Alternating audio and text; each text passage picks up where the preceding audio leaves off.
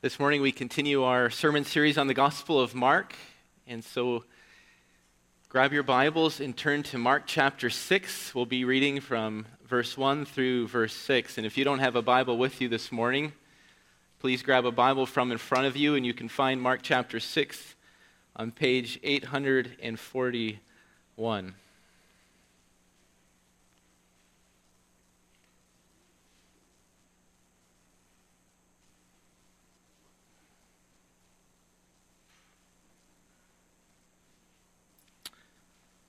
Mark chapter 6, verse 1 through verse 6. Let us hear the word of God and continue to worship him as we hear his word.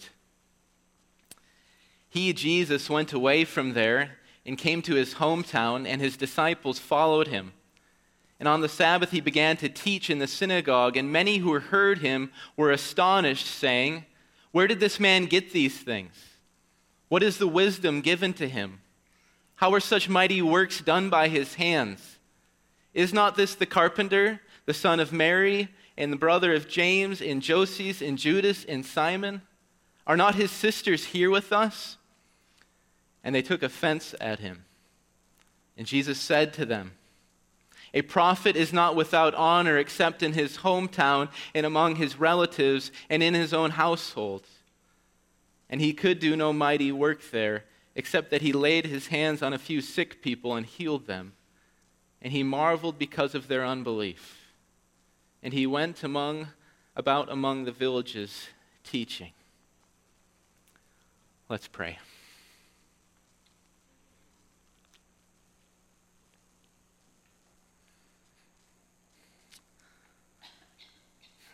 Oh, Father, we come this morning. We come gathering as your people, confessing.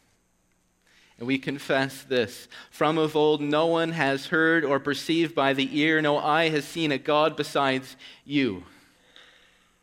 We are amazed at your power and your might and your glory this morning. We confess there is no God like you. You are unrivaled.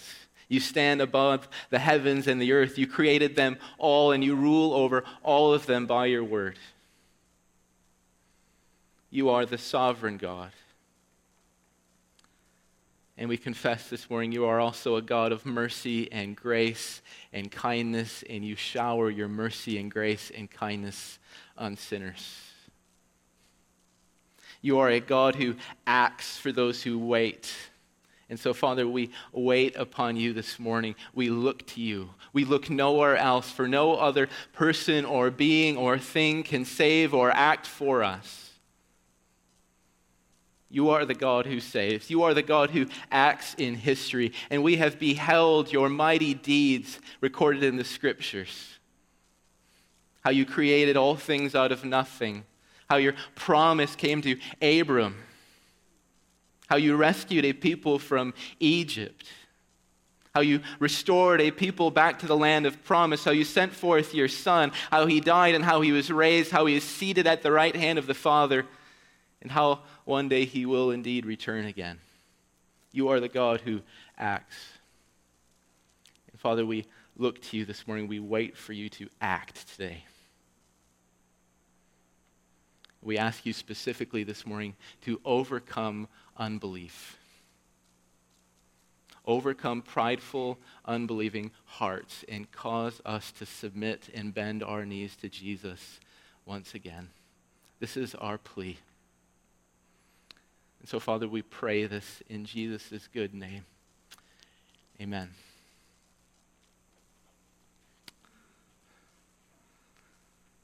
The Gospel of Mark has a clear message that it announces. It announces the arrival of a person, and that person is the Christ, the Son of God.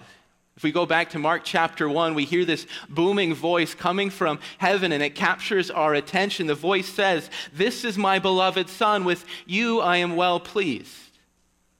And throughout the pages of Mark's gospel, as we've worked through them bit by bit the last months, the presence of this beloved Son is tangibly felt. The Son of God has arrived with power and authority. After Jesus taught in Capernaum, the crowds questioned with amazement. They said this, "What is this? A new teaching with authority? He commands even the unclean spirits and they obey him." And the reverberations of Jesus' appearance continue to be felt as Jesus works his ministry throughout Israel. After forgiving and healing the paralytic, the crowds cheer. They say, "We never saw anything like this." And after the stilling of the violent waves and the blowing winds, Jesus' disciples questioned in fear, "Who then is this that even the wind and the sea obey him?" And these displays of power and might from Jesus continue to come at us as we work through Mark's gospel. In chapter 5, Jesus conquered the strong forces of Satan with just his word. And the evidence is placed before us in dramatic fashion. 2,000 dead pigs floating in the sea. Jesus is almighty. Even more, in the case of Jairus' daughter, Jesus displays his great power over death itself. Jesus says, "Little girl, I say to you, arise." And these mighty miracles and mighty deeds displayed and recorded for us in the first 5 chapters of Mark's gospel have not been written down for our sake of entertainment.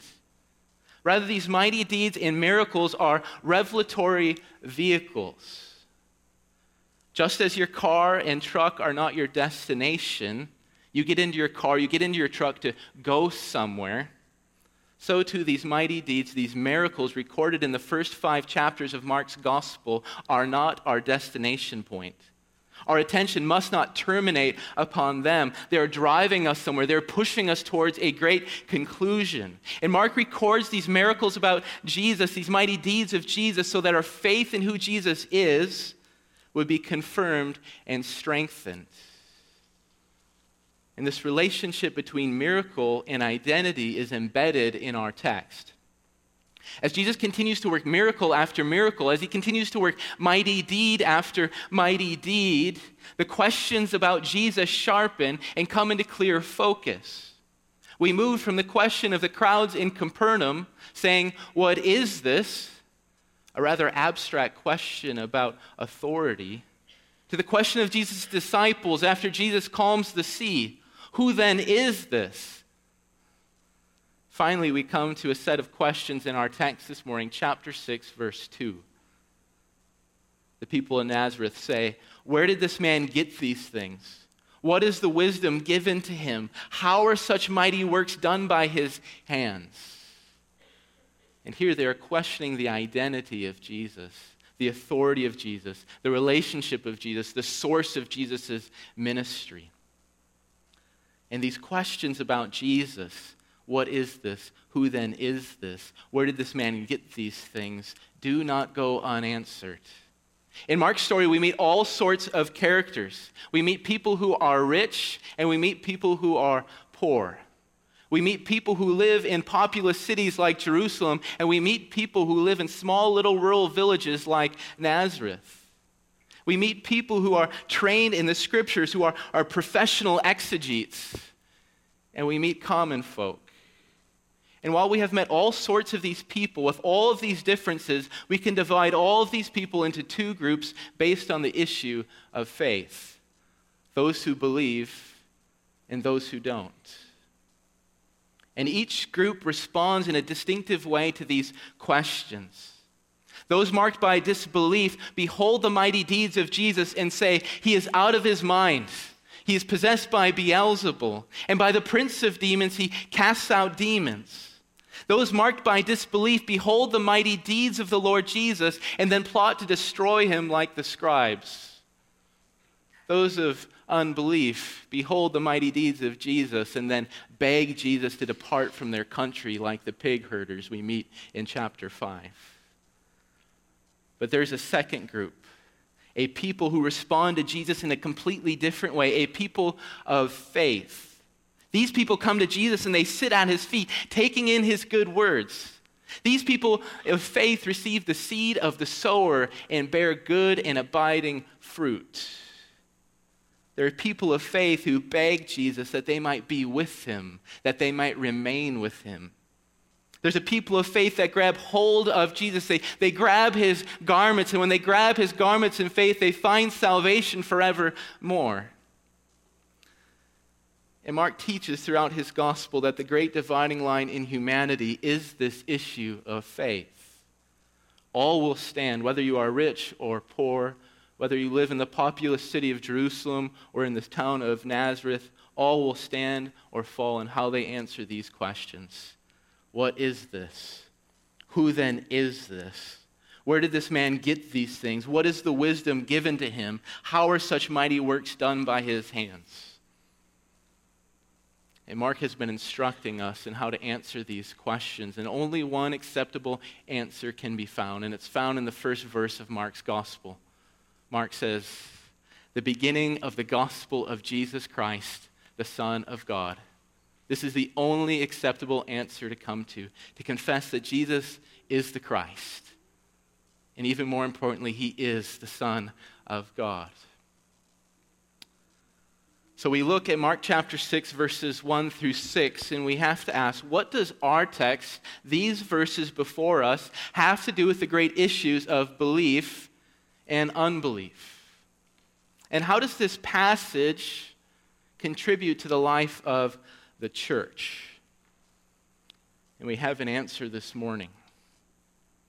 Just as Mark in chapter 5 gave us the stories, we heard the story of Jairus and how Jesus raised his little daughter. We heard the story of the unnamed woman with the flow of blood and how she reached out to Jesus and found salvation as she grasped hold of him. He gave us those stories, these two stories, to instruct us and encourage us in biblical faith. And Mark is doing something similar in this text. Mark has placed the story of Jesus' hometown before us to instruct us in the matter of unbelief and to gravely warn us against this great sin. And so our plan this morning is to work through Mark's instruction and warning about unbelief in three phases. And the three phases are these. They're rather simple. The first being the issue of unbelief. The second being the heart of unbelief. And lastly, the tragedy of unbelief.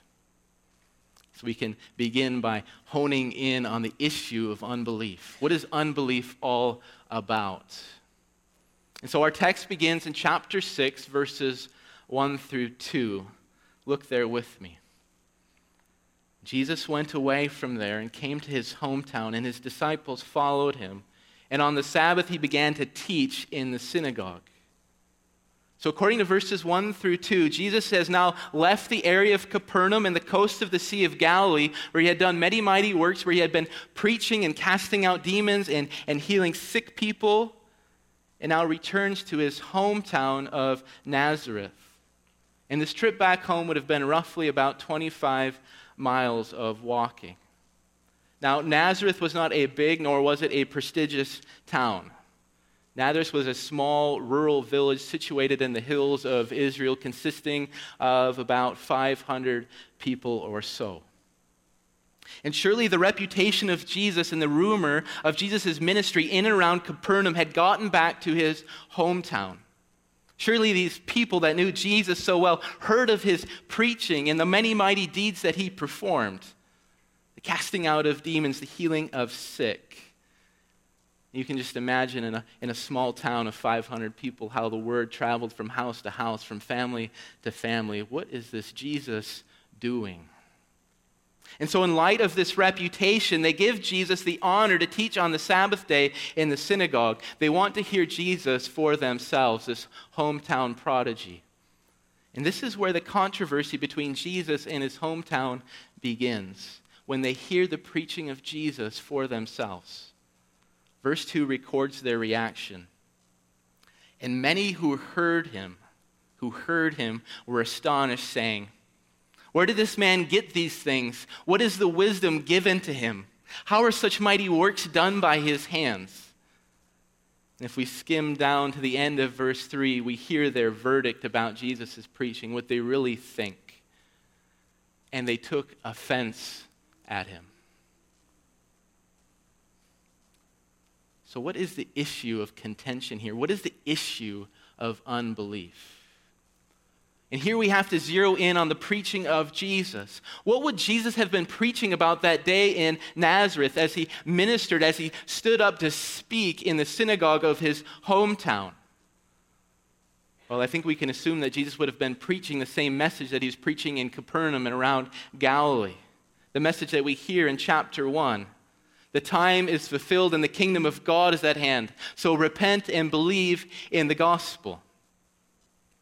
But we can ask, well, what is so offensive about this preaching? Jesus is consciously preaching good news to these people. He's preaching the return of their covenant God. He's preaching about the forgiveness of sins. He's preaching about grace and mercy for the downtrodden. All good things. But these people in Nazareth understood something very important about Jesus' preaching. They understood in these words, in this preaching, Jesus was articulating something about himself. We could say that Jesus' preaching was self-involved. So we can go to Luke chapter 4 this morning, and Luke helps shed some light on this situation. Luke records the same scene. He says this, "And Jesus came to Nazareth, where he had been brought up. And as was his custom, he went to the synagogue on the Sabbath day, and he stood up to read." So Jesus is going to be preaching, he's going to be reading, he's speaking, and what does he say? Well, Jesus opens up the scroll of Isaiah and turns to Isaiah 61, and he reads this. "The Spirit of the Lord is upon me, because he has anointed me to proclaim good news to the poor. He sent me to proclaim liberty to the captives and receiving of the sight to the blind, to set at liberty those who are oppressed, to proclaim the year of the Lord's favor." And again, Jesus proclaims all good things. Good news, liberty, sight. But the issue terminates upon this controversial point. After reading from Isaiah and closing the scroll, Jesus says this in their hearing, today, this scripture has been fulfilled in your hearing. "The Spirit of the Lord is upon me. He has anointed me. He has sent me." And what Jesus says about himself in Luke chapter 4 should take our breath away. The reign of God, the blessings of God, the grace and mercy of God are solely mediated through this man who speaks up in Luke chapter 4, through the Spirit-filled Son, through Jesus. And this is exactly what Jesus' hometown found so offensive. These people knew Jesus from the days of his childhood. They played with Jesus. They learned with Jesus. They worked with Jesus. They raised Jesus. They worshiped with Jesus.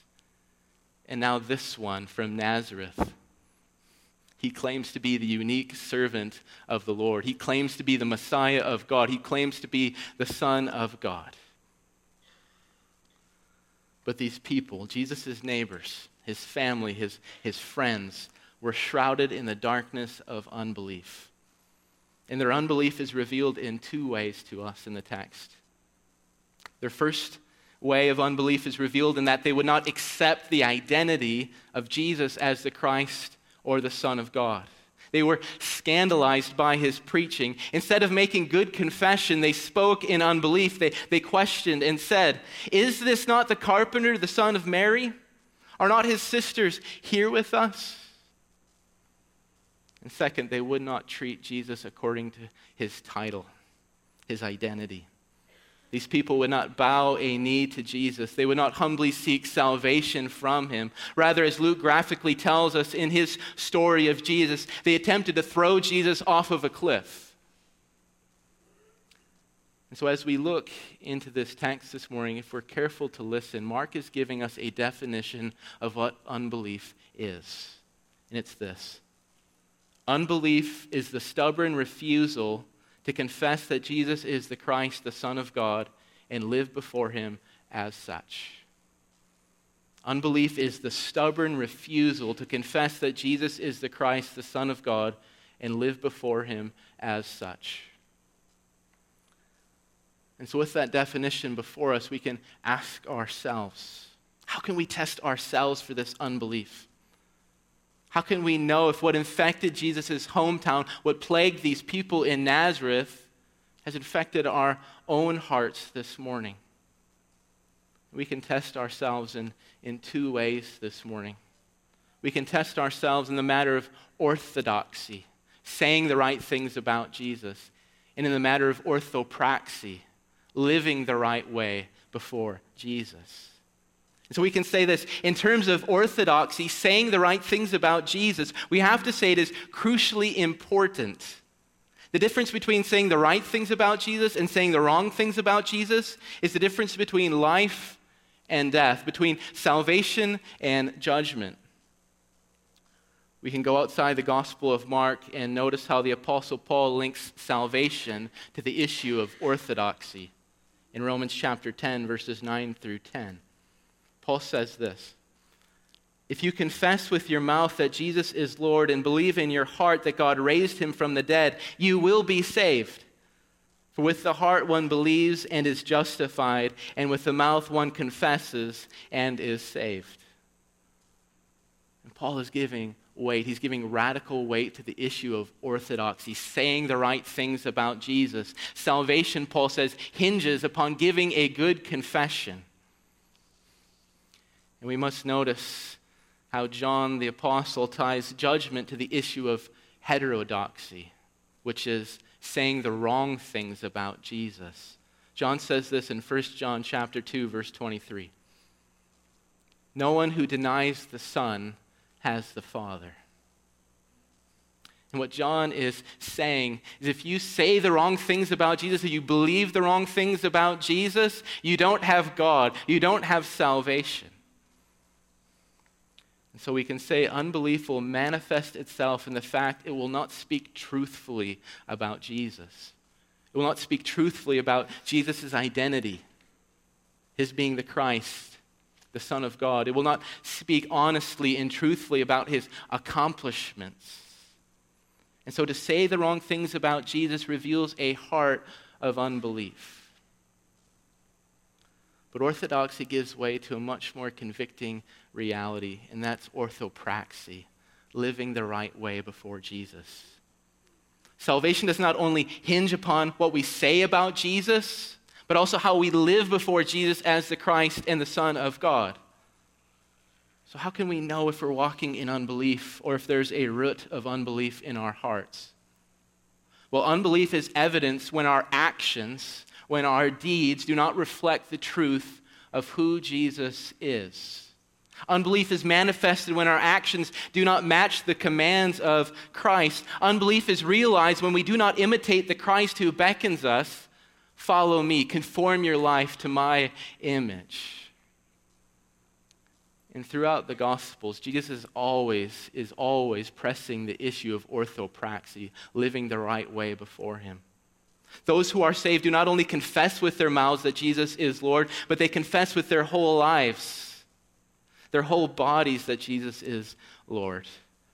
Jesus says in Mark chapter 3, "Here are my mother and my brothers, for whoever does the will of God, he is my brother and sister and mother."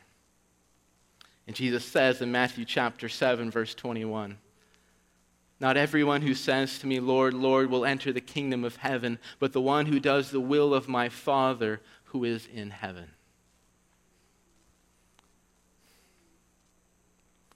So we go back to our text, Mark chapter 6. And the unbelief in Jesus' hometown is clear. It's manifestly clear. And their response to Jesus in chapter 6 categorically denies the realities that we have come to know about Jesus from Mark chapter 1. And it's really interesting when we contrast Mark chapter 6 with Mark chapter 1. While we learn in chapter 1 that Jesus is the Spirit-filled Son, that the Spirit descended upon Jesus to empower his ministry, the crowds question and deny this reality. They say, "Where did this man get these things? What is the wisdom given to him? How are such mighty works done by his hands?" Well, we learn in chapter 1 that Jesus has been given this honorific title, this glorious title, the Christ, the Son of God. The crowds question and deny this reality. They say, in doubt, Is not this the carpenter, the son of Mary, the brother of James and Joses and Judas and Simon? Are not his sisters here with us?" And as we learned in chapter 1, the attitude of the Father towards the Spirit-filled Son. "You are my beloved Son. With you I am well pleased." The hometown of Jesus comes to a starkly different conclusion. They found no pleasure in this Jesus. They took offense at him. And when we finally come to Jesus' words in verse 4, Jesus clearly articulates the type of reception he received in Nazareth. Jesus says, "A prophet is not without honor except in his hometown and among his relatives and in his own household." But as keen readers of the gospel story, we have to realize that verse 4 does not only apply to Nazareth, but ultimately applies to the whole of Israel.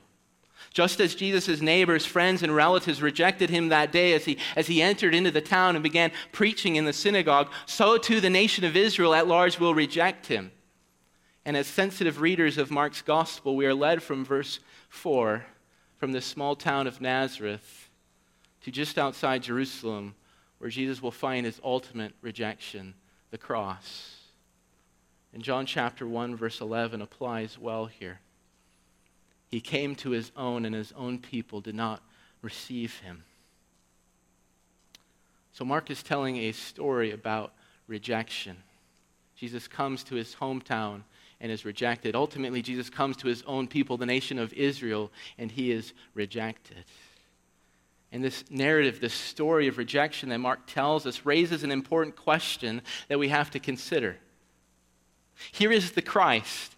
Here's the one to whom all the prophets in the Old Testament point. Here is Jesus, the one empowered by the Holy Spirit. Here is Jesus, one who preaches with unparalleled authority, who casts out demons and who heals the sick. Here is Jesus, a man full of mercy and salvation. Why would Nazareth reject him? Why would Israel as a whole reject him? Why would they refuse to give faith? Perhaps we could point to the fact that Jesus' hometown just knew him too well to receive him as the Christ. Familiarity breeds contempt. But we cannot settle for a surface-level explanation of these people's unbelief. And here we have to dig down into the heart of the matter. And we can build upon our definition of unbelief. Mark is instructing us. He says, "Unbelief stubbornly refuses to confess and live before Jesus as the Christ, the Son of God." Why? Because it issues from a heart that is full of pride. The unbelieving heart is a prideful heart.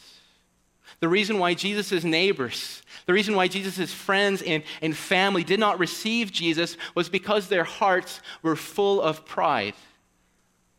We know better. The Christ, he cannot be a humble carpenter. The Son of God surely would not come from Mary. Surely the Savior could not be the brother of James or Joses or Judas or Simon. Surely the promised one would not have sisters that are here with us. And what plagues Jesus' hometown is the very issue that has been wrong with humanity from the very beginning. Why did Adam and Eve disobey in the garden? They were surrounded with the good gifts of God. You read the Genesis account, good gift after good gift after good gift. Even though they're surrounded with all of these gifts, when temptation came their way, they reasoned when the tempter came, surely we know better than this God. Or we can look at Israel. Why did Israel grumble in the wilderness? They experienced the salvation of the Lord. They saw the Lord trample over chariots. They saw dead bodies scattered, floating in the sea. They saw the 10 plagues. And even though they saw all of these things, when temptation came their way, when their stomachs were hungry, when they were thirsty, they reasoned, surely we know better than this God. And this reveals our own hearts this morning. When we say the wrong things about Jesus or when we live the wrong way before Jesus, it isn't ultimately because of a lack of ignorance or education.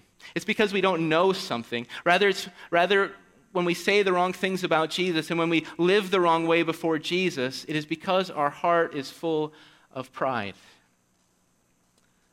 We, just like Jesus' hometown, like Adam and Eve, like Israel, say we know better. And this is the fundamental and reoccurring problem of humanity. We are a people who hear God's word and then render this verdict. We know better. But Jesus comes, and he comes preaching a message, and he says, repent and believe in the gospel. And the gospel makes a distinct demand upon us in our state of unbelief. When Jesus preaches, repent and believe in the gospel, he demands that we come down from our judge's bench, that we finally leave our gavel behind, that we take off our black robes, and we kneel before this Jesus. We submit ourselves to his good word, and we stop saying, I know better, and start saying, you know better. The gospel calls us to a humble faith, taking Jesus at his word. This moves us to our third aspect of unbelief. So where does this all lead the people of Nazareth? What comes to these people who do not believe Jesus? Well, it leads to great tragedy. Look at verses 5 and 6. And he could do no mighty work there, except that he laid his hands on a few sick people and healed them. And he marveled because of their unbelief. Mark, in these two verses, makes a clear connection between Jesus' mighty works and the people's faith. Because these people did not practice faith, they would not render faith to Jesus, Jesus, as Mark says, could not perform a mighty work there. And so we have to question Mark here as good readers of the gospel. What does this connection mean? Is Mark implying that the Lord Jesus' power and authority are in some way dependent upon our faith? Is Mark implying that Jesus in Nazareth could not act of his own will and accord? Is Mark teaching that Jesus' power is subservient to the will of sinful beings? These are important questions to consider. And to answer these questions, we have to cast our eyes to the context of the Gospel of Mark and let the whole Gospel counsel us. Jesus, as the Son of God, clearly does the things that only God can do. Jesus, by his word and his word alone, forgives sins. Jesus, by his word and his word alone, casts out demons. Jesus, by his word and his word alone, rules over the wind and the sea, things only God can do. So Mark is teaching us something about Jesus. Jesus' word is sovereign and authoritative, just like God's word. And when we look to the rest of the New Testament, we hear the stunning confession of who Jesus is, his power and authority above all things. We go to the Gospel of John and we hear about the supremacy of Jesus over absolutely everything. All things were made through him, and without him was not anything made that was made. And the book of Hebrews preaches the supremacy of Christ over everything. The author says, he is the radiance of the glory of God and the exact imprint of his nature. He upholds the universe by the word of his power. He upholds unbelievers by the word of his power. He upholds those who refuse to render faith by the word of his power. Or we go to Revelation chapter 1, verse 5, and John says, he is the ruler of kings on earth. He has supreme dominion over all. And if we hold to the wide teaching of Scripture, we cannot limit Jesus' powerful sovereign authority. As God, Jesus properly holds all power. As God, Jesus properly holds all authority. As God, Jesus properly asserts sovereign dominion over all. And thus we have to reason, in light of the wider reading of Scripture, Jesus' will cannot be thwarted by unbelief. Jesus' power cannot be dependent in any way upon belief or unbelief. But Mark says, he could do no mighty work there, and he marveled at their unbelief. How do we square the testimony of the Scriptures here? What does Mark mean? Again, Jesus' miracles and mighty deeds have not been written down for the sake of entertainment. This is how we started this morning. Rather, these mighty deeds are revelatory vehicles. They are intended to drive us somewhere. They are intended to push us towards a conclusion about who Jesus is. And Jesus performs these miracles, these mighty deeds, so that our faith would be confirmed and strengthened in him. Mark records these mighty deeds so that we might boldly say this: Jesus is the Christ, the Son of God. And so Jesus did no mighty work in Nazareth. In fact, he could do no mighty work there because his mighty works would not serve their purpose. Because Jesus' hometown refused to receive him as the Christ, the Son of God, because they refused to humble themselves before him, because they refused to cling to Christ as the only means of salvation, any miracles, any mighty deeds done in Nazareth would have only been a waste of time. Miracles and mighty deeds do not serve any redemptive purpose for the unbeliever. They are intended to strengthen and encourage faith. And this is where we encounter the great tragedy of unbelief. Because Jesus' neighbors, friends, and family would not believe his word or submit themselves to his preaching, they could not taste the goodness of God's kingdom. They could not share in the blessings of the kingdom. They could not feast upon Jesus' good words and take him as their salvation and cling to his righteous robes. And we see the tragedy of unbelief revealed throughout the pages of the Scriptures. Adam and Eve refused to believe and humble themselves before the word of God. So the whole human race was plunged into death and exile. Israel refused to believe and humble themselves before the word of God, so they occupied a wilderness of death for 40 years where an entire generation perished. And the people of Nazareth refused to believe and humble themselves before the word of God. And so these people were excluded from the gracious reign of God, the glorious kingdom of God. And Mark writes, so that we might be warned this morning. And warnings, we have to be clear, are just as important for the Christian life as encouragements are. And the Scriptures are filled with warnings for good reason. If you read the Scriptures carefully, you will find warnings placed everywhere, in the Old Testament, in the New, and almost every book of the Bible. God gives us warnings so that our minds would be sobered. Warnings work to free us from folly. They settle our souls and place our feet upon a firm reality. They reveal the utter seriousness of which this life is to be lived, and they reveal that we serve a God of justice, a God who will actually mete out judgment. And so as God's people this morning, we must be diligent in taking Mark's warning to heart. We have to reckon with ourselves. Faith in Christ leads to real inclusion. Faith in Christ leads to real blessedness in the kingdom of God. Faith in Christ leads to a real salvation. Just as the woman with the flow of blood reached out in faith and grabbed hold of Jesus' garment, there is a real salvation for us. And we have to reckon. Unbelief leads to real exclusion from Christ. Unbelief leads to a real exclusion from all of Christ's benefits. Unbelief leads to real exclusion from the goodness of the kingdom of God, from the forgiveness of sins.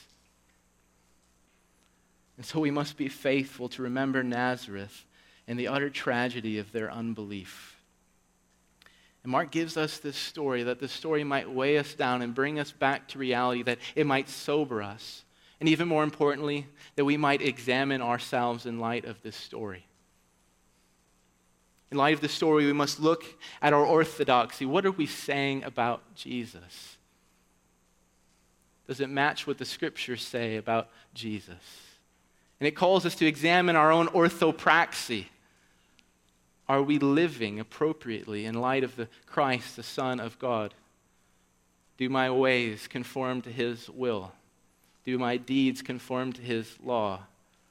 And if not, it reveals a heart of unbelief. And so, brothers and sisters, where do we go from here? What do we do with this hard word that Mark gives us? Well, we have an answer, and we can turn from Mark to Psalm 95.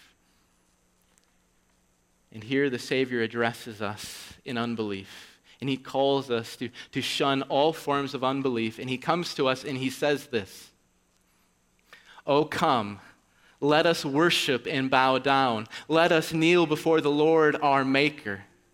For he is our God, and we are the people of his pasture, the sheep of his hand."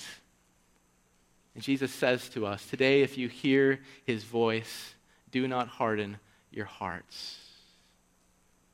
Or as Jesus says in Mark chapter 1, repent and believe in the gospel. And Mark is preaching to us. He says, behold the marvelous works of Jesus, his miracles, his mighty deeds, his casting out of demons, his stilling of the sea, his raising of a little girl to new life.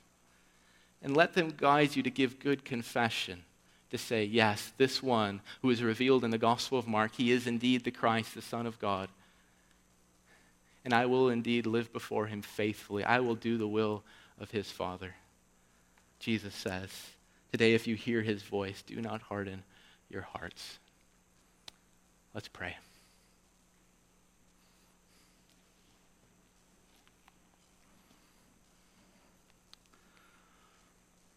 Father, we thank you this morning for your warnings. We do need your warnings. We need to be brought back to reality. We need to have our feet placed solidly upon the earth. We need to be reminded of the seriousness of which we are to live this life. And so, Father, we ask now that your word would do its good work, that we would be faithful in examining our hearts and shunning all forms of unbelief, and that we would heed Jesus' good word, that we would step down from our judge's bench, that we'd leave behind our gavel, that we'd strip ourselves of our judge's robes, and that we would bend our knee to Jesus, saying, you know better. Oh, Father, would you do this now? We pray in Jesus' name. Amen.